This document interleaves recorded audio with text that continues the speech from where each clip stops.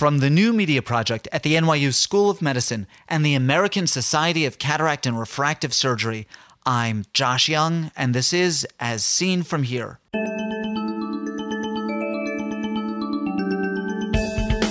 On today's podcast, the Champagne Cork Cannula. So when the cannula is released, there might be direct injury to the ocular surface that is facing the cannula, or there might be indirect injury from deviation of the cannula to another structure. First this. The Accreditation Council for Continuing Medical Education requires a financial interest disclosure before any CME activity. Dr. Rumelt declares no real or apparent conflicts of interest. No single department of ophthalmology has the best lecturers in every field. Open Ophthalmology is a meta school in which lecturers from different departments have access to ophthalmology residents everywhere. I've seeded this marketplace of ideas with my own course on clinical optics. Who's your department's best lecturer? Let me know and come visit us at openophthalmology.com. Open Ophthalmology. Let 100 flowers bloom. The piston compresses the contents of the cylinder, raising pressure to a critical point at which the projectile is released. A description of an air rifle? A nail gun? No, I'm describing the instant before the cannula flies off the viscoelastic syringe, perforating the posterior capsule and impaling the retina. Inadvertent cannula release is an infrequent and potentially serious complication of intraocular surgery. Shimon Rumelt has published a review of this complication, and I'm delighted to welcome him as my guest today. How common are intraoperative complications during cataract surgery by phacoemulsification? The outcomes of phacoemulsification have really improved in the last 20 years.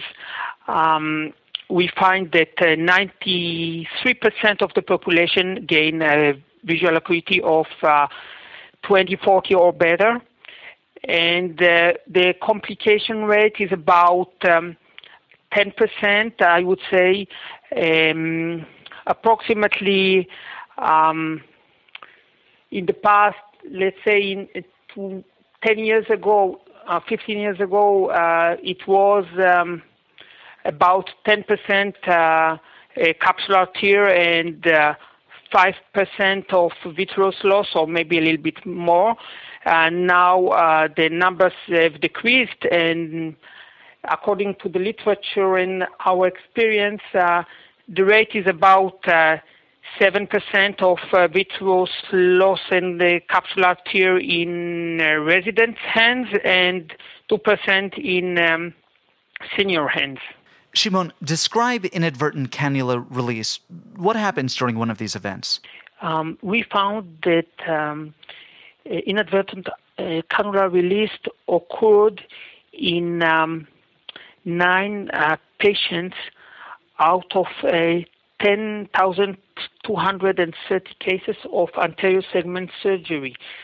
That means 0.88 per 1,000 surgery per year, which is rather rare, but can happen. And I would think that many anterior segment surgeons encounter this problem at least once in their career. Can I have you describe what you're talking about when you say inadvertent cannula release? The problem when the cannula is released is direct injury to the hard tissues of the eyes, and that means that whatever is a structure that is facing the cannula may be injured. That means that it can be the corneal endothelium, the anterior chamber angle, and the major iris cycle, the iris itself, the intraocular lens if there is inside the eye, or the anterior vitreous phase and the posterior capsule, and include also the retina may be involved. So what we're talking about here is in the context of surgery, when the surgeon is administering a viscoelastic agent or saline through a paracentesis or through the main wound, as he or she is injecting this material, suddenly the cannula flies off of the end of the syringe. Right. When the cannula is released, there might be direct injury to the ocular surface that is facing the cannula, or there might be indirect injury from deviation of the cannula to another structure. Shimon, what did this study seek to investigate? We wanted to investigate the incidence of inadvertent cannula release during anterior segment surgery. That means cataract extraction, penetrating keratoplasty or triple procedure, and trabeculectomy. And we wanted to investigate the setting in which these releases occur, and to describe the spectrum of the injuries, and to propose preventive and treatment measurements. We found that out of the 9 cases that occurred, 3 of them occurred during penetrating keratoplasty or replacement of corneal graft. And those 3 cases occurred when viscoelastic agent was used to cover the surface of the iris diaphragm before placement of the corneal button. The viscoelastic agent was placed to protect the iris, but really the cannula was released, and in all 3 cases the posterior capsule was ruptured and vitreous loss occurred. And in 2 of these cases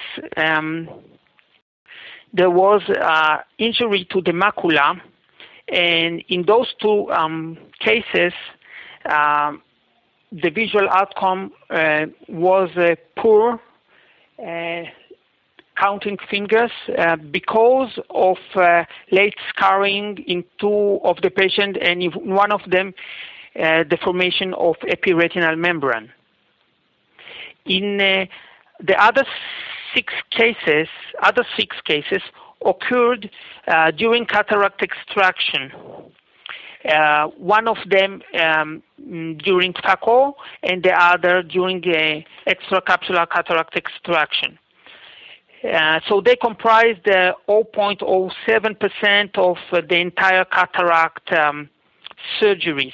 In those cases, the cannula that was released was actually a cannula that was attached to irrigation solution.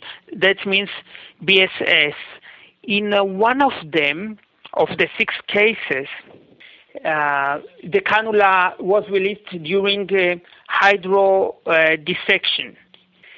2 occurred during anterior chamber reestablishment, or filling the anterior chamber with BSS. And 3 occurred during hydration of the paracentesis. That means that actually release of the cannula can occur in any stage of the surgery when cannulas are being used. Did the material being injected play any role in the injury? If the material that was being injected was viscoelastic or saline, did the cannula tend to fly out with more force if it was one material rather than the other? We expected actually that because of the higher viscosity of the viscoelastic agent and the more tendency to block the cannula, there will be more injuries or more release cases during the use of viscoelastic cannulas. But we found that the differences between those and the irrigation cannulas were marginal. The p-value was 0.18. So probably with more cases, there might be a difference between the irrigation and the viscoelastic cannulas. There is theoretically higher risk for release with the viscoelastic cannulas, as I told you, because of the higher viscosity and the chances of the cannula being blocked by these materials.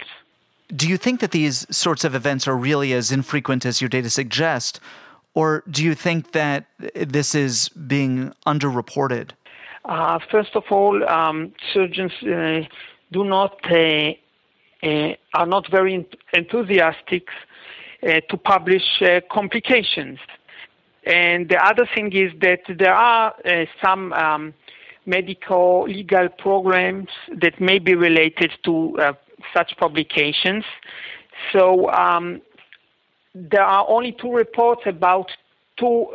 case reports in the literature about the releasing of cannula during ocular surgery.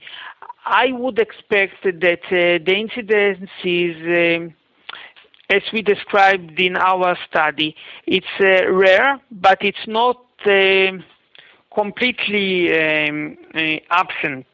And the surgeons that does a lot of surgeries may encounter this complication or may be evidence to it if he's attending or assisting another surgeon. Mechanically, what is going on when the cannula is released from the syringe? In the paper, you discuss things like the viscosity of the material injected and the cannula length, and I'm wondering if you can just sort of flesh that out a little bit for us.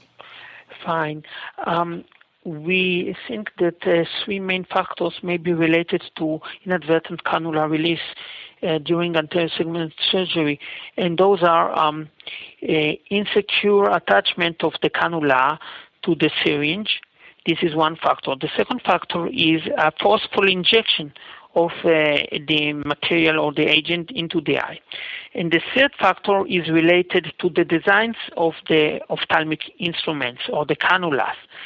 So the things that are influence the resistance to flow are the length of the cannula, resistance to flow through the cannula, according to Bernoulli law, is directly proportional to the length of the cannula. As longer as the cannula is, the resistance increases. And also it is inversely proportional to the diameter.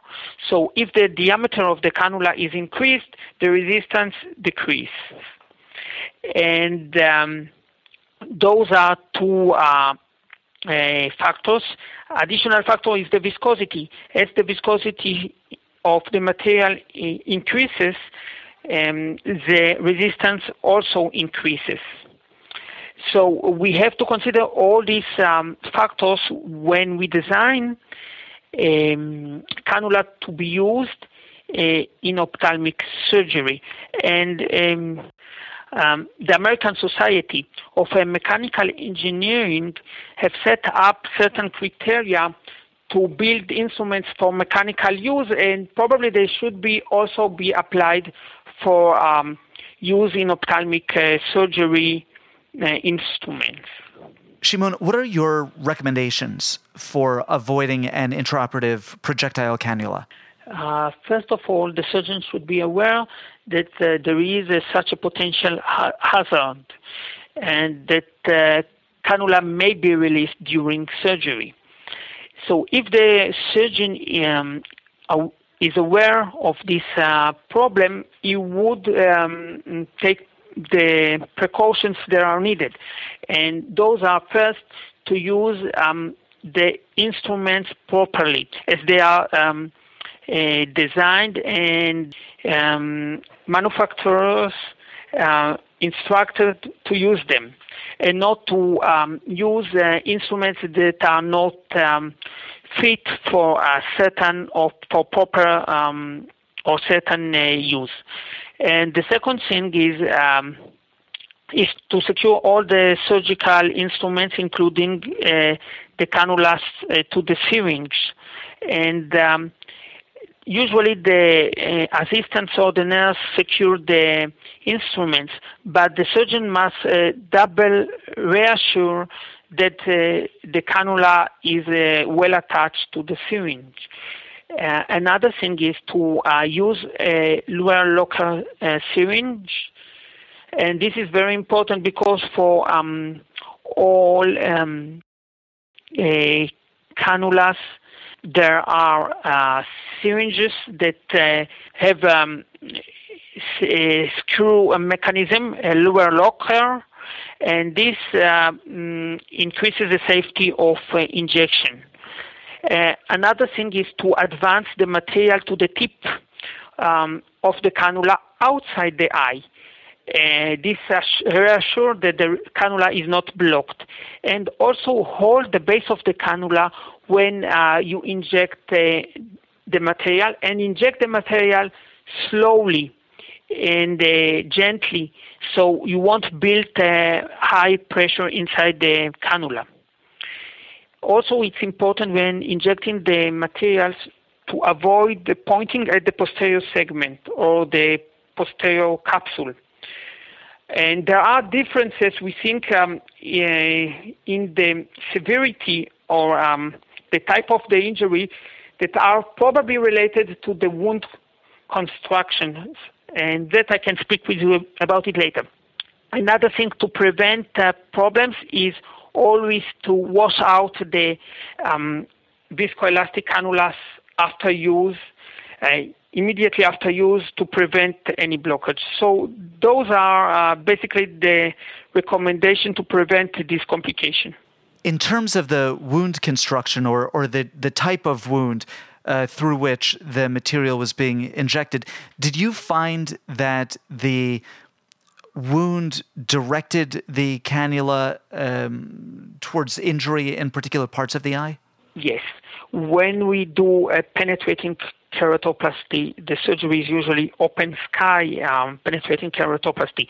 So the posterior segment is exposed completely. In those cases, there are higher chances for inadvertent cannula release into the posterior segment, breaking the posterior capsule, causing vitreous loss, vitreous hemorrhage, and retinal contusion, and even retinal break. In phacoemulsifications, on the contrast, the wounds are facing the anterior chamber or the anterior chamber angle. And that's why most of the injuries are to the anterior segment structures. And those injuries are usually reversible. As I told you before, in 7 of the 9 patients, visual outcome was 20/40 or better, or up to 20/20, because the injury was reversible. Only in 2 cases where there was damage to the macula by the cannula, the visual acuity was counting fingers. So the construction of the wound probably has some influence on the risks for more serious complications. In trabeculectomy, we have not seen any release of the cannula, and this is maybe related to the fact that they are less used during the procedure than in cataract or penetrating keratoplasty. But also we had lesser number of those cases. We had only 422 patients underwent trabeculectomy, and none of them had any release of cannula or injury by a cannula. But we had 8,300 18 cases of cataract extraction and 1,490 cases of penetrating keratoplasty or Prepper procedures. So we think that, as I told you, the construction of the wounds is related to the complications from inadvertent cannula release. Shimon, is there anything special that you do in your own practice to avoid this sort of complication? Despite all the measures that we take, and we are transforming to lunar lock syringes, always I use the same things that I suggested, and I'm holding still the cannula to its place, even with the when you screw the cannula well to the syringe, things can happen. Even with the viscoelastic cannulas that are always have lockers, we had 3 inadvertent release occasions. So I'm still holding the base, and it's very important in all the steps of the surgery, and in cataract, especially when you do the eduation of the paracentesis, because you inject the fluid through high resistance trauma. So I think that there are higher chances that it will be blocked by the stroma and will be released. So in those instances, I especially take care to hold the base of the cannula when I'm injecting. Shimon, is there anything else that you'd like to add? Since the end of the study was conducted for 15 years, between 86 and 2000. So since 2000 until now, we see less inadvertent events, but still we have encountered 3 during these 7 years, and I had one of them, unfortunately, not a while ago. It was a perfect surgery, cataract extraction after trauma, traumatic cataract extraction, and on the last iteration of the paracentesis, the cannula was released. Despite it was aimed only to the stroma and to the cornea, it really entered the eye and indirectly hit the capsule, the posterior capsule, and there was vitreous loss. So this can happen, and it's very striking event. The surgeon remembers this kind of thing for many years after the surgery.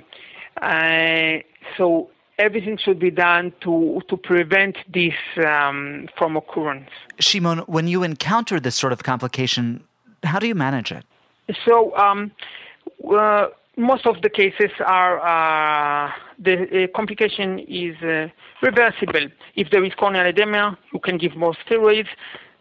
If there is ephema, you give also topical steroid and cycloplegic if there are pains or to prevent synechia.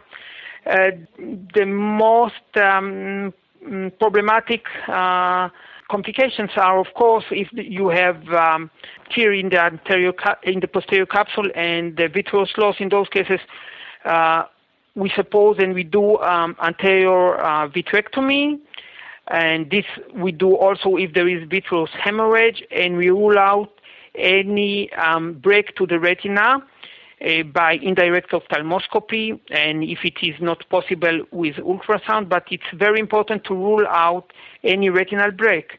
If there is a retinal break, we do laser barrage to prevent retinal detachment. There is no case in the literature so far about retinal detachment that occurred after inadvertent release of a cannula. There is, however, one single case report about a retinal break without detachment that was treated successfully with argon laser barrage. So this is how you deal with the complications. And if you have enough remnants of the posterior capsule, of course you can place posterior chamber intraocular lens. You can put it in the sulcus or even in the back, but usually you put it in the sulcus. Shimon Rumelt, thank you so much. You're most welcome. You're most welcome. Shimon Rumelt is senior ophthalmologist at the Western Galilee Medical Center in Nahariya, Israel.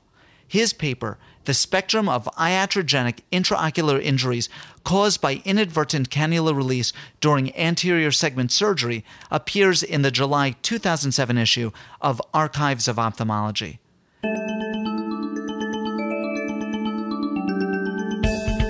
Ask questions of Dr. Rumelt or any of our previous guests, or make a comment about any of the topics we've discussed. These interviews are meant to be the start of a conversation in which you participate. Call our listener response lines. In the United States, dial area code 646-808-0231. In the United Kingdom, dial 020-7558-8275 or Skype jyoungmd. Those numbers can be found on our website as seenfromhere.com. As Seen From Here is a production of the new media project of the NYU School of Medicine and the American Society of Cataract and Refractive Surgery, and is edited by Joe Fry. Be a part of the next podcast. I'm Josh Young.